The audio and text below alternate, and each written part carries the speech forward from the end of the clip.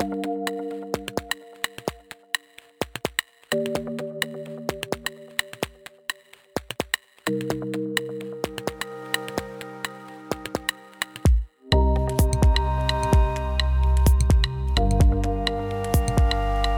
everyone, and welcome to a full serving Friday here on the Daily Bread. What is inner peace and what isn't inner peace? That is our discussion today. My name is Brad, and welcome to the Daily Bread. Young Pueblo once wrote that inner peace is not feeling perfect all the time or not caring about what is happening. And that is a great way to put what inner peace is not. Inner peace doesn't mean that you have to feel perfect all the time. It's quite impossible, actually, to feel perfect all the time, isn't it? And so I think if we get beyond this thing that we have to feel perfect in order for us to feel inner peace, we'll then begin to be able to drop some walls that will be able to help us then also experience inner peace. Inner peace is also not caring about what is happening. You know, some people think that when you have inner peace that you don't care about all of the things that are happening around you. That's certainly not true. We as human beings are reactionary, and we react to things, and we see things going on around us all the time.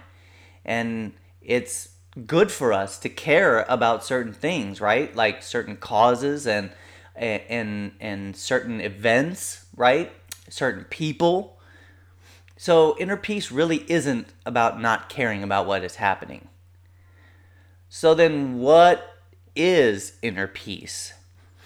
Well, Young Pueblo also goes on to write about what inner peace is, and I really like his definition of what inner peace is as well.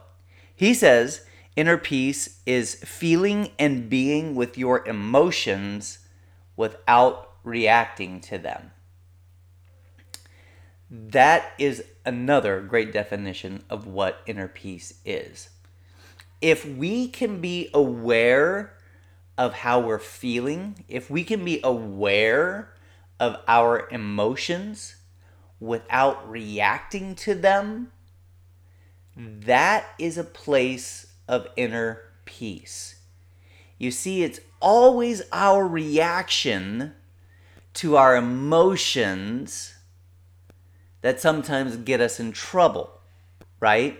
That send us to a bad place. So I always say the first step to change, the first step of us changing is always awareness, right? It's always awareness, because awareness or mindfulness, right, always creates self-insight for all of us. And so by being mindful and being aware of our emotions, we're gaining insight about us, all right? And then it's the ability to say, okay, I'm feeling angry. Okay, I'm feeling sad. Okay, I'm feeling frustrated, but not reacting to those emotions. That's what matters. That's when we can have this inner peace. It's the same thing that happens in meditation, right? In meditation, I always teach people that it's okay if your mind wanders, right? It's being aware of it and then bringing it back to the present moment, right? Same thing with feelings. It's okay to be aware that you're having those feelings, but now it's a question of how am I now going to react to those emotions? If I'm angry, am I going to lash out? If I'm frustrated, am I going to really run with those emotions and do something that may harm myself or harm somebody else, right? So we need to be aware of those feelings, but it's the reaction to those feelings that actually matters. It's the calmness that emerges. Inner peace is the calmness that emerges when you embrace those feelings and when you embrace the change in your emotions when it happens, right? It's being content in those moments of saying, yeah, I'm feeling angry right now, and that's okay, right?